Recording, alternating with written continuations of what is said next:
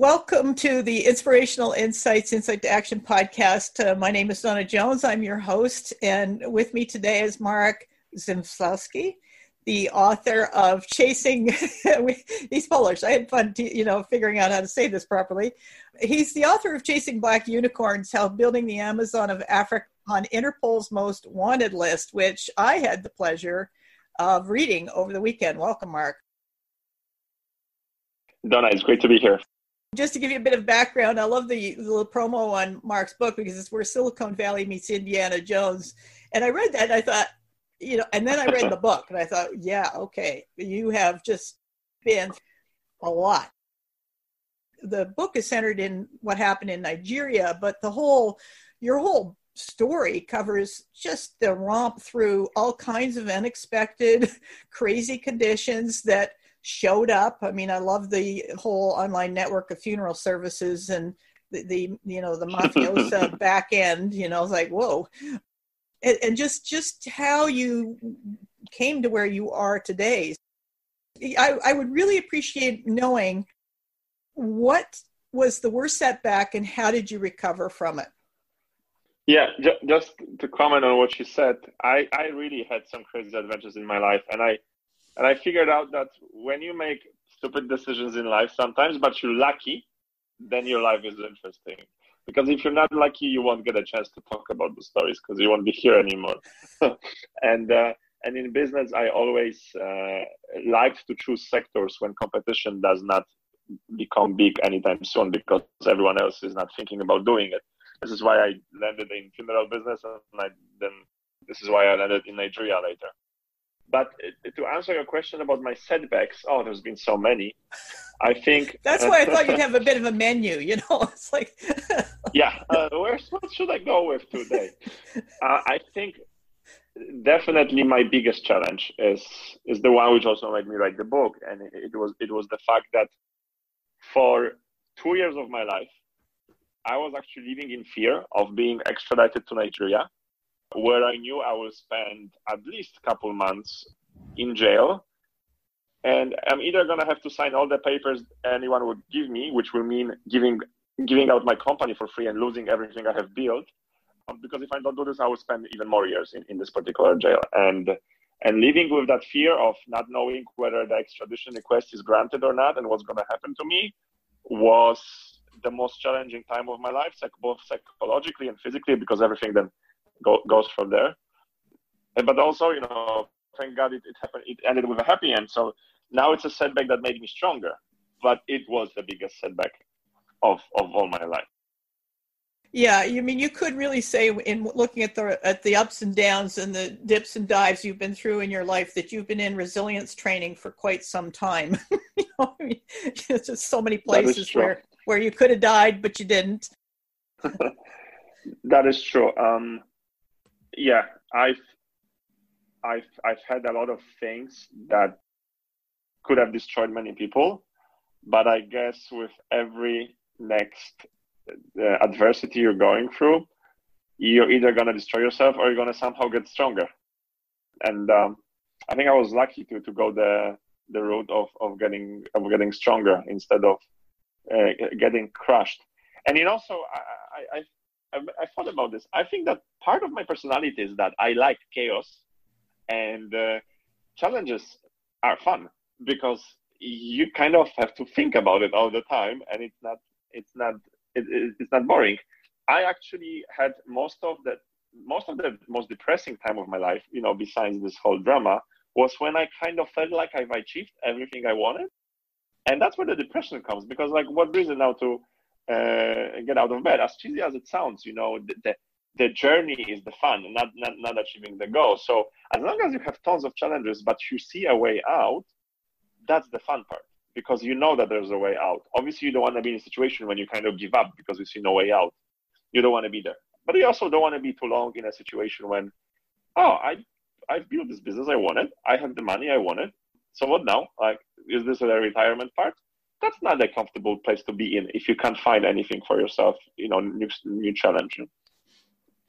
Now, what's interesting about that is your experience is dealing with uncertainty. And here we've got a world that's been dealing with uncertainty. And I know for you, this whole process of being, well, you've been in lockdown for a bit, but the point is that uncertainty is a kind of actually friendly place. It's a good place to be because it's where you have to dip into your most creative decisions, I suspect. I see that in a similar way. And the metaphor that always comes to my mind when I talk about certainty is about relying on what people think about you. When you don't care about what people think, you don't care about the positive things, and you also don't care about the negative things, you're in a comfortable place because you just do your thing. When you accept uncertainty, you kind of become free because you're in the stable place where uncertainty is stable. And you release yourself from the fake illusion of stability, which is now all over the place. And part of me is actually laughing at all those people that were making certain life choices or business choices for the sake of chasing stability. And now they realize how illusional that was, and also how the paradigm changes of thinking about that.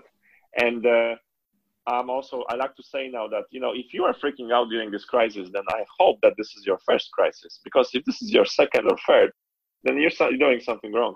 I've made my first big money in 2004-5. That was in the middle of economical boom in Poland. Literally everything you were touching could turn into gold, as long as you were not too stupid and you were not lazy. And then I lost everything during 2008 financial crisis. And that was my first depression. And then obviously I had all the drama, including Interpol and corrupt Nigerian police and so on. So you can imagine like how upset or stressed I am during this particular lockdown.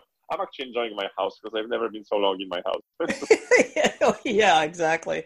Well, and I don't want to dip too much into the contents of your book because I want people to read it. It's so much fun. I mean, just watching you go through the ride. And I've been around the world a couple of times. I've been in some crazy situations as well, but not too many of them would rival the position you've been in. I would appreciate you telling the story about the rescuing this poor Polish woman who made a series of bad decisions.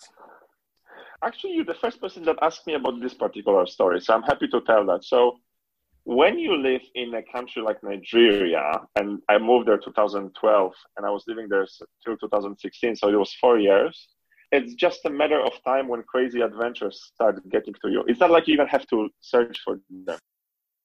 I was approached, I think that was started on Facebook by some Polish lady, because obviously she found me because there was this Polish guy in Nigeria. There were some newspapers writing about me at that time, and she really started stalking me. And at some point I was like, okay, let's have a phone call. What do you want from me? And then she gave me the story of her sister. Her sister was living in London or somewhere in the UK. She met a charming Nigerian guy. He told her, obviously, that he is a son of a king, as they usually are. What they don't tell is that every village in Nigeria has a king, and so on. And they got married, and everything was great. And after a couple of months, the Nigerian husband, his visa was about to expire, so he had to go back to Nigeria. He took her in with, and that's where she realized how it really is to live in Nigeria, in a village without power, electricity, and so on. Obviously, there are amazing people also in Nigeria, and I have met many women that had amazing Nigerian husbands, but they're also dicks and assholes. And long story short, she wanted to get out of him, but the moment she decided to divorce him, this guy totally changed and essentially kidnapped her. I don't know if you can use the word kidnapping your wife, but she was not allowed to leave the house anymore, and she was allowed to call her family only once per week, and she had to talk in a code language, so the other people realized that she's actually in danger, and it took months until they figured out what's happening where she is. And her sister couldn't get any help from the Polish embassy because officially, Polish embassy is not going to send anyone to rescue essentially an ordinary citizen. What a Polish embassy can do is call the Nigerian police, which obviously wasn't the case because this guy had them in his pocket. So I got an information from the Polish ambassador that, if I find a way to bring her in, they can take her over then and send her back to Nigeria. And I thought I'm a hero. I played a hero, and it was a town in the north of Nigeria. I took first a flight to the closest city that I knew, and then I took a cab right there because I thought I'm just gonna get her out. And how stupid I was, because the moment I reached out that village, the whole village already knew that there's this white guy that is probably searching for the other white lady. So I was not able to get to her, and I was kicked out essentially from the village. But then I would love to finish the story with some crazy adventure of me being super heroic. I ended up calling a friend who knew a general, and the general sent his military guys. It took them a couple of hours just to take her out because no one dared to mess with the military guys. They brought her back to Abuja, which was the capital of Lagos, and I just met her, gave her some cash so she could survive. We put her in the hotel, and then the ambassador came in and brought her out. So essentially, there's not really nothing heroic, and the happy ending is so average. But it doesn't happen every day in the United States or in Poland that someone asks you to help that person rescue her sister because she's being kidnapped in her own house by her own husband. So welcome to my life. The reason why I love the whole conversation is, first of all, you went up there and then you kind of went, uh-oh. There's some variables I hadn't taken into account. Yeah. I mean, it's Boko Haram. It's their territory on top of that, which is a whole other layer of craziness. There was that part of it, but it's just you knew who to call. That was the part, when you sort of think, okay, you spend 4 years in Nigeria and you know who to call, and they do it for you. I mean, that's huge. That's huge. It's great and also scary at the same time, because when you're running a business in a country like Nigeria, and it was the same thing in Poland in the early 90s, when there's an early stage of an economy, unfortunately, corruption is inevitable. And at some point, once your company gets bigger, you're going to get attention of the bad guys.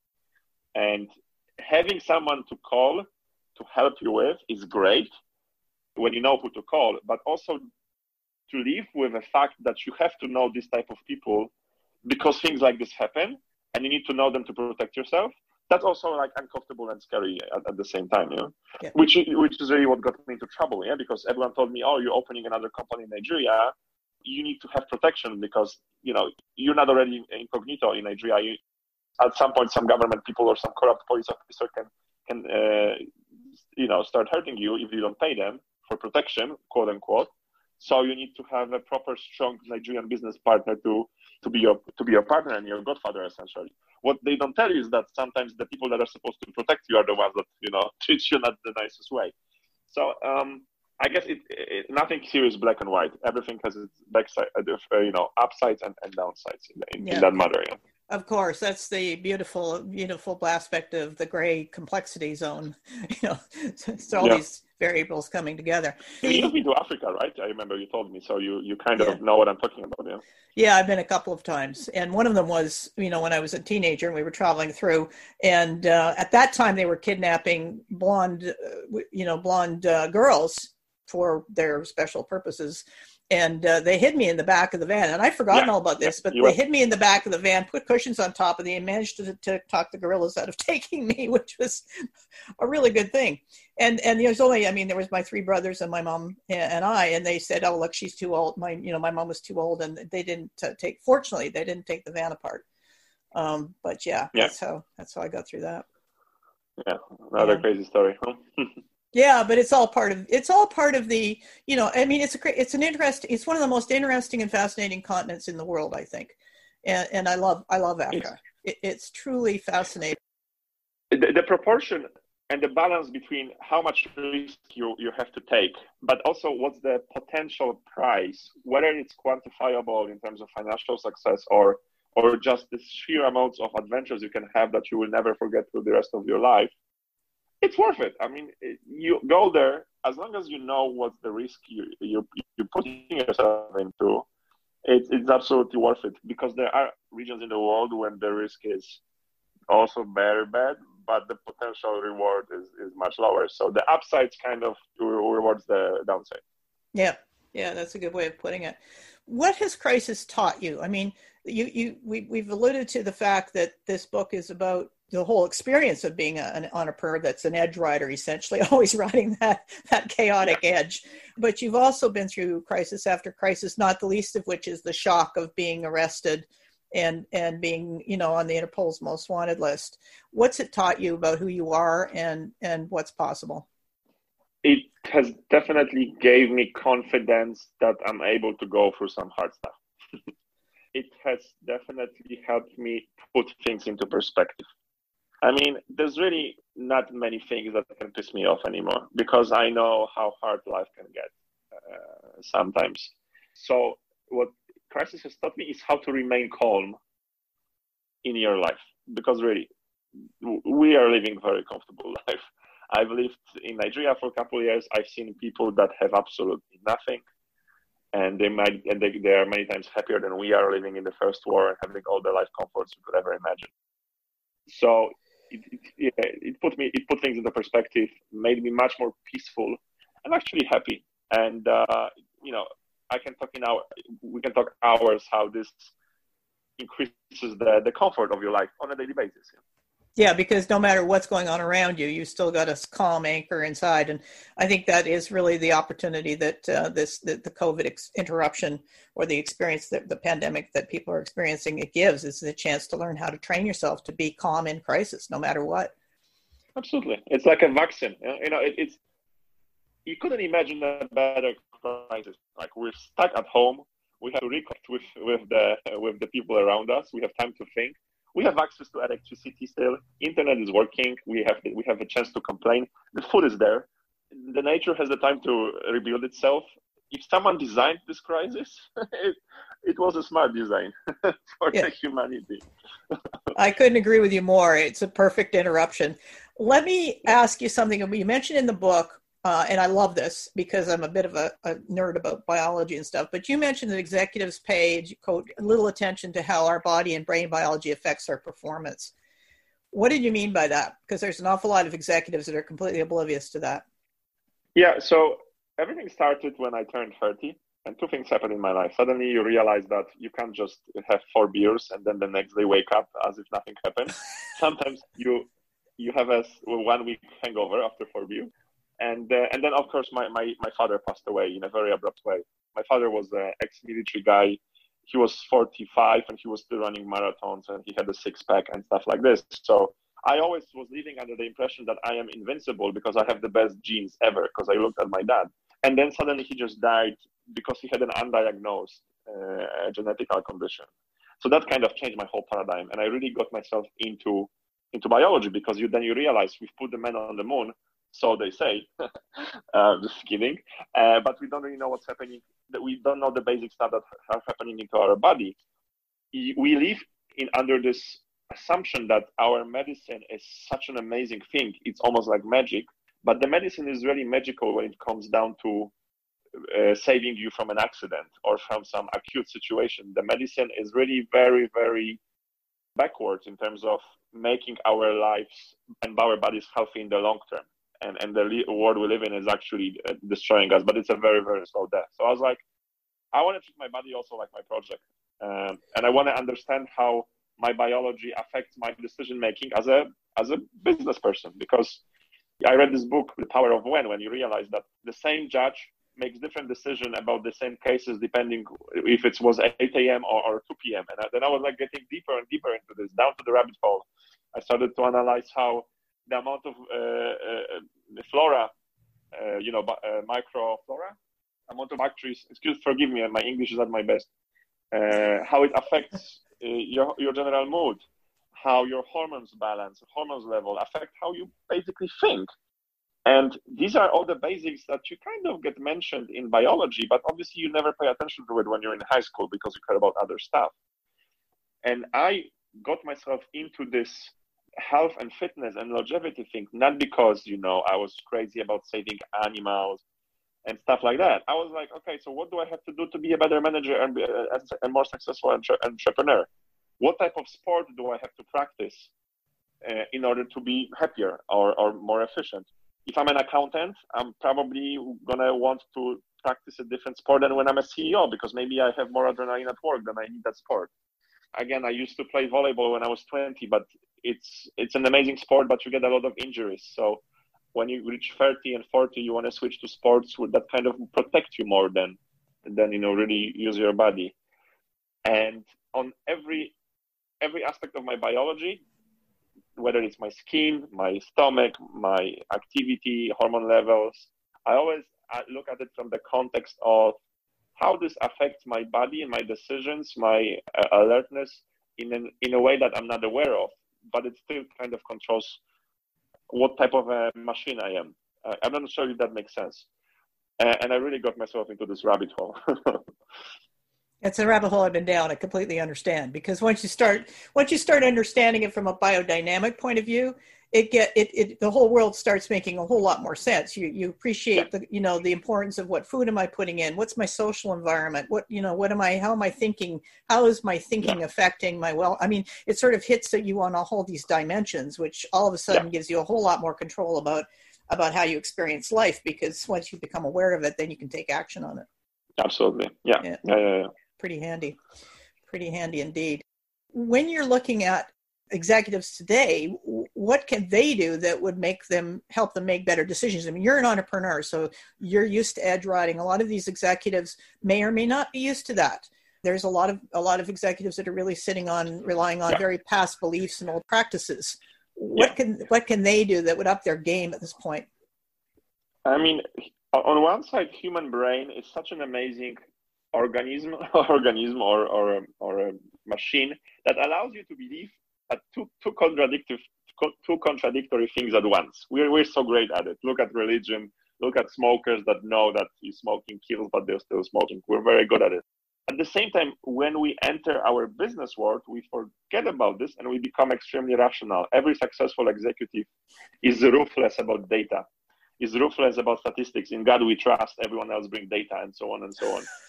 And if they only kind of took this approach of how they're running their successful business and took at least part of it and applied it to the way they approach data about their body and all the information that is given to them from the outside world, their lives would change by an order of magnitude. Let's start with being able and having a proper habit to collect enough data about your body. Like how many times do you look into your Excel about how your company is operating, and when was the last time you've checked the numbers of your blood result? To start with, when there's an issue with your company, you would never believe only one person, because you feel like what she's saying makes sense. You want to hear to the different side. Yet you're so excited when you found one article that says that red wine is not that bad, because you're just cherry picking whatever fits your current preferences. You kind of forget about all those rational aspects that made you successful in business when it comes down to personal life. And I believe there's a lot to change if we kind of learn, take the good things about personal life, bring them into business. Be less of an asshole, more of a understanding boss, and also from business bring that concept of being hard on the problems, soft on the people, looking at data, not intuitive things that intuitively you buy but are not necessarily true. Oh gosh, I appreciate you saying that, because what we're really talking about in intuition is pattern recognition. And just I noticed in the book a number of times you mentioned, and confirmation bias kicked in, and you noticed the patterns that you followed in making your decisions, and that's huge, because at least then you can sort of interrupt it, but interrupt the pattern and just go, what am I relying upon here? You can ask yourself, you can do that check before making the next decision. And I also appreciate what you said about just that decision-making side of it, where, this whole business about rational and intuitive being two separate departments, and the executives think that better decisions are not made relying on rational. They're made when you put those two together. So thanks for that. I really appreciate that. That last part, and I'm going to tease this a bit for people that haven't read the book yet, but that last part where the investor company came in and they made some decisions that we've all seen before, the decisions that say, okay, we're going to come in, and it doesn't matter that you spent this many years building this up. It doesn't matter that you've done all this incredible relationship building with the people. It doesn't matter that you've given people the autonomy to make their decisions and own, and contribute and be a part of this. We're going to take all of that away because we have a better idea. Yeah. What patterns or what did you see that, that's the epitome of what most companies do. They say, oh gosh, this is working. Let's go in and destroy it. What actually works against, successfully starting and scaling a company? What did you learn from that whole experience? I'll ask it a couple ways and you can take it whichever way you want. Sure. So, and I've seen this problem over and over again. Every time I was building or I was a part of building and growing fast an international organization. Just like in every society, there's this always conflict of interest between the freedoms and the needs of an individual and the needs and the well-being of a society. And when you look at that problem from an angle of building an international organization, on one side you have this dynamics that where you want to unify as much as possible in terms of processes, because unifying processes allows you for automation allows you for faster movement and growth. However, in order to be successful in every market you're in, you need to take into account the specifics of every market. And every people, when you look at growing your company to Nigeria or to United States or to Poland or South Africa, Australia, every person in every local market will tell you the exact same thing. My market is different than everyone else. And obviously, there's always this conflict of interest between becoming the best you can be in your local market, but doing that, you're always going to trump the concept of still being a centralized company that wants to be also big globally. And when you look at huge companies like, for example, Booking.com, which is the absolute leader in online hotel bookings all over the world, it's definitely an absolute leader worldwide. But then you realize that when you look at case by case, country by country, it rarely happens that they're actually the leader for every country. They've become such a big global player because they're number 3, number 4, number 5, number 2 in so many countries. Because you can't be amazing in a local aspect everywhere at once and at the same time be a global leader. And that's what happened to me, because I've gotten a huge investment from this big international player that gave me huge amounts of independence and allowed me to run my company for 3 years without any interruption, which was amazing for me. And it allowed me to become a leader in my local market. But the moment my company has become bigger and the people at the top decided now, in order to take us to the next level, we have to unify everything and centralize and do an IPO, then obviously it had to do with me giving out a lot of my independence for the bigger good. Now that I understand this and I talk about it in such a calmly way, but back then I was absolutely furious because they were essentially dismantling a huge part of my work. And I don't think you can have a cookie and eat a cookie here. But obviously, a couple of years ago, when I was a young and cocky CEO who thought he knows everything best, my response to that was slightly different.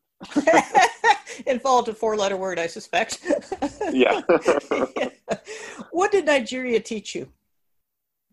You landed there as a young entrepreneur and you got this huge responsibility and you hit the ground running. You learned a lot. I mean, you learned what most companies fail to learn. I didn't invent a light bulb. I found 1,500 ways how not to build a light bulb. How somebody said. I think so. I want to mention 2 things. One on a personal level, one on the business level. On a business level, this is the simple thing. Now it sounds so obvious, but back then it was a aha moment. We were into online business. We wanted to build the Amazon of Africa, the Booking.com of Africa, the Uber of Africa. We had 7 business models like this. And you realize that just because you're building an online business doesn't mean the challenges are online. Because our biggest challenges in building an e-commerce business were logistics and warehousing, because there was no DHL. There was no bookstore I could get the books from to sell them online. I have to build the offline part of the business to build online on top of it. So that was amazing eye-opener. Because there was no infrastructure to allow you to build technology business on top of it. And then on a personal level, when I arrived in Nigeria, I heard a joke. Nigerians were making fun of foreigners. The joke goes, it's a question. It goes, what's the difference between a foreigner, a tourist, no, what's the difference between a tourist and a racist? And the answer is 1 week. And actually, it's a very wise joke, because you have this problem when you're arriving in a different culture that you've been used to your own culture, which means certain way of doing things and certain way of thinking about stuff.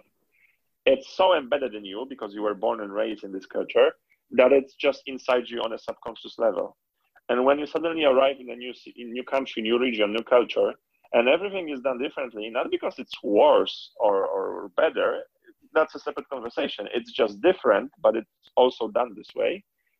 Your whole body is frustrated. Your whole body is confused on a psychological level, on a physical level. Like, why are these people eating which side do you start eating your egg, from the top or from the bottom, and so on?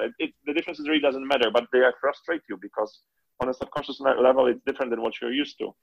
And it's an easy way, and it's a thin line between a frustration and then being a bigot, xenophobe, or even racist. What I had to really learn in order not to turn my life into hell is how to unlearn everything I've learned, shut up, and just open myself. And the first couple of months that I did was all about learning and listening and acting as if I'm a child again on a cultural level, and just trying to absorb everything that is happening around me to get used to the new way of doing things. I'm going to give you an example. If we're talking now in a coffee shop, in a public space, we would probably be relatively quiet, because you don't want to mess up other people's, lunch and so on. It just would be considered rude. And if you met, if there was a couple, I don't know, a black couple talking to each other, if they were from a certain tribe from Nigeria, they're most likely to be talking very loud to each other. Because in the culture of that tribe, if you're not talking loud, that means you have something to hide. You're shady. You're a fraud. And I mean, you would probably think that they are rude. They don't know how to behave. But this is also an eye-opener. So that approach of understanding that things you're used to is just what you're used to. It's just a culture, and you have to learn how to unlearn. It's extremely important when you're running an international business, you're traveling a lot, and you're working with people coming from different backgrounds, because forget about like certain misunderstandings. It's all about how you are reacting to people doing things in a different way. So that was obvious, but very powerful lesson, which helped me many times later. Yeah, I can appreciate that. And I know that, whenever I mention the word Nigeria, because I've been telling people about us having this conversation, and they immediately go, Nigeria, princess scams. And so it's really interesting that it was the Nigerian court system that actually stepped up for you in this process that you went through. Yeah, that's the irony.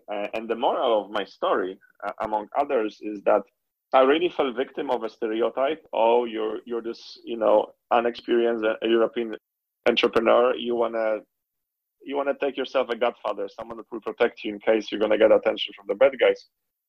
And obviously, I had a business partnership with a huge Nigerian company that has been on the market for 30 years, because it gave me the sense of stability. Again, a very illusional one. But the people that were running this company that essentially tried to take over my company were guys with one Indian passport and 2 American passports. And the people that really helped me was my absolutely courageous Nigerian lawyer who wasn't afraid to go to police and then got kicked out and trying to get my court documents because they disappeared. They magically disappeared, as they always do. So many other Nigerian friends. And in the end, I won the case in Nigerian federal court. I'm the first foreigner in the history of Nigeria, and I hope the last one, that took Nigerian police to court, and the judge wasn't afraid to rule in my favor. I mean, the evidence was there, so, but he wasn't afraid to rule, and in an obvious case, he might have just also, decided to, for some reasons, prolong the case, etc. So it was a lesson that, you don't want to believe stereotypes. Yeah, no, and I really appreciate that, because it's the unexpected.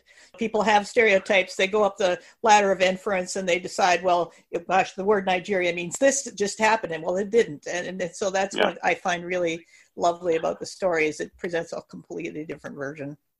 Although there's one funny thing, because there's always a stereotype of this Nigerian prince that has this house full of cash just waiting to ship to you. You just have to give him your credit card. Actually, in 2014, when the new president was elected, and obviously whenever they change the power, there's this whole chase after the old power to make a statement that now it's going to be better. And there was actually a huge bust in Lagos, and it was all over in the press. There were photos. They've caught this one young guy sitting in his apartment, working at the computer, and actually in one of his rooms, the room was full of stacked dollars. And the whole Nigeria, Twitter and all the journalists, it was all over the press that this is this Nigerian guy that was sending all those emails. He's real. Here he is. Yeah. Oh, yeah. Wow. That's a great story. I love it. There's been some kind of mention on the news, on the international news, about the need to rescue Africa as a nation out of the post-COVID, and the economic interruption, and just not only just the economic side of it, but the food security side of it, and so many aspects of what goes on in life, especially in Africa, where there's biodiversity is incredibly important. We've talked about that. Will Africa need help from the rest of the world? And if not, what needs to change? Well, Africa definitely needs a different approach and different type of partnership or help. I mean, it doesn't matter how you're going to call it. Because what's been happening for the last 50 years or 70, depending on how you count it, after the country's political independence, it's just not working. The way countries were decolonized, giving them political independence with really no economical independence is even worse than the colonization itself, people say.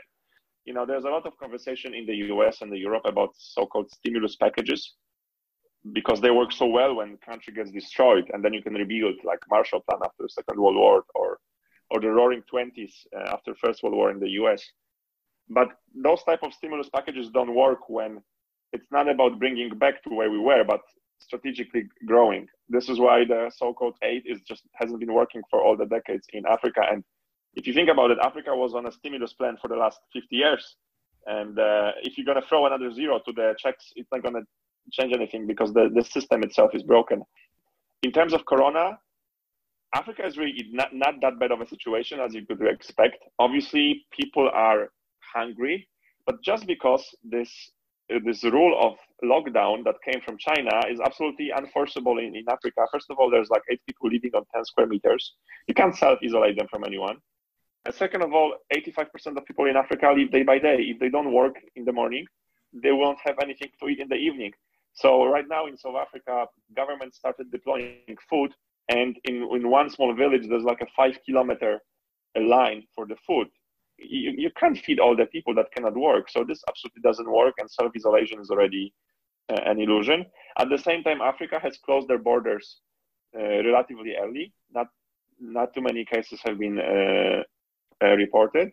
And also Africa has a very young population that is actually very healthy, because there's no healthcare. So if someone was sick, that person is already dead. So those who are alive are pretty strong.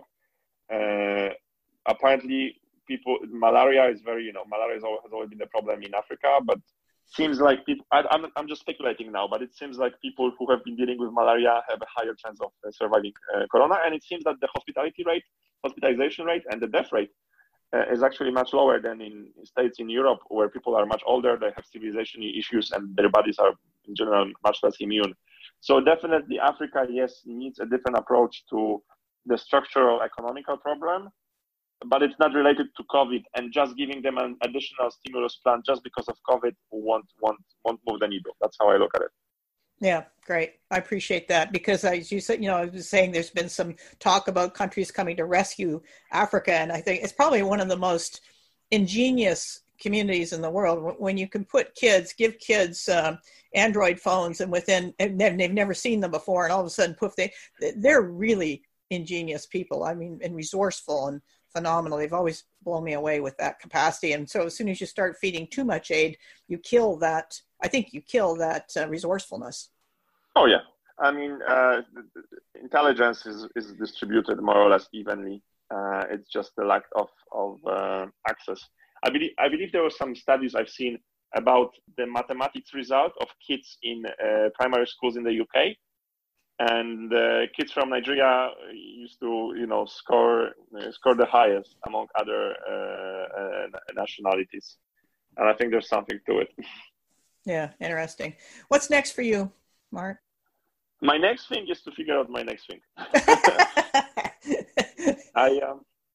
I had a very interesting 2 years.